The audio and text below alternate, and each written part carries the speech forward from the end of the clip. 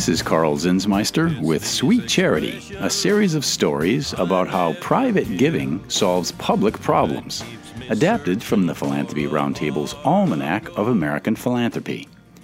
In the course of traveling the U.S. and taking questions from audiences about my Philanthropy Almanac, I've collected 10 common criticisms of charitable action. In this last of 3 installments, I'll answer a final set of concerns. One concern is the idea that philanthropy is undemocratic.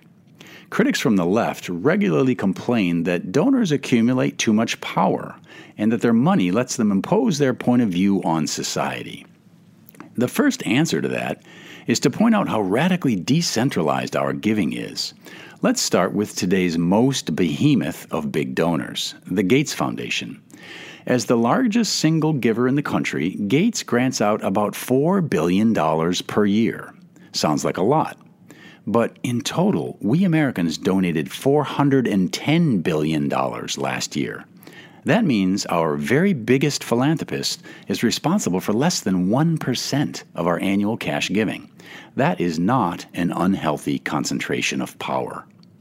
The critics who complain about the influence of large donors don't realize that only 16% of total giving today comes from foundations started by the wealthy. So where does the bulk come from? The vast majority of our philanthropy comes from everyday American donors who give at a rate of about $2,500 per household. Multiply that by 100 million households and you see the big money coming from our grassroots. The really striking aspect of private giving in the U.S. is actually how diffuse it is. Anyone who admires mass participation democracy ought to be excited by our millions of small givers and hundreds of thousands of local charitable organizations. A related complaint you will often hear from some of the same critics is this one: only government can lead important social change in a fair way. Well, that is simply not the verdict of history. Small donors were quietly educating slaves back when government made that an illegal act.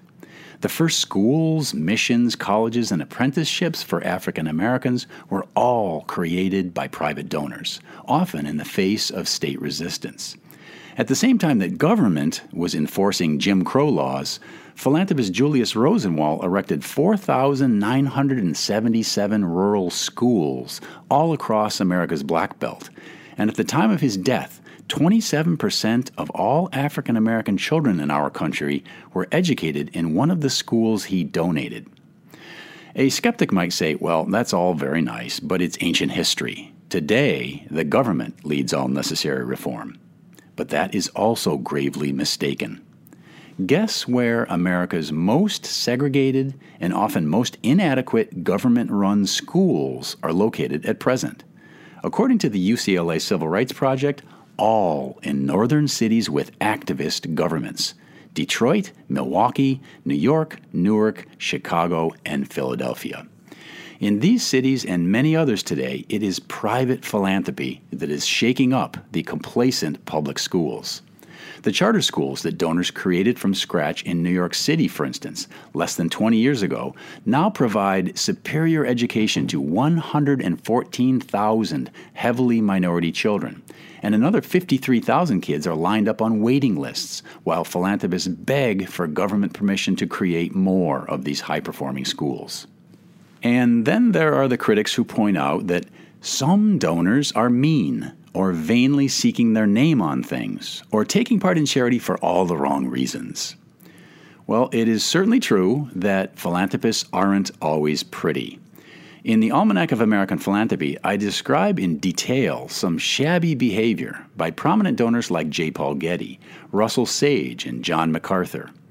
Despite being not such nice guys, however, these individuals and others like them ultimately manage to be extremely helpful to their fellow man, thanks to their charitable activities. This is the really fascinating secret of philanthropy. You don't need to be an angel to participate. The genius of the philanthropic mechanism is that it accepts people just as they are.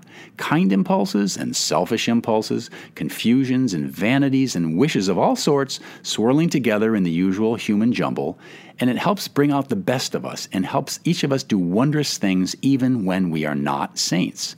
The magic of America's charitable structure is that it is able to convert common human impulses into truth, uplift, and beauty for all of society.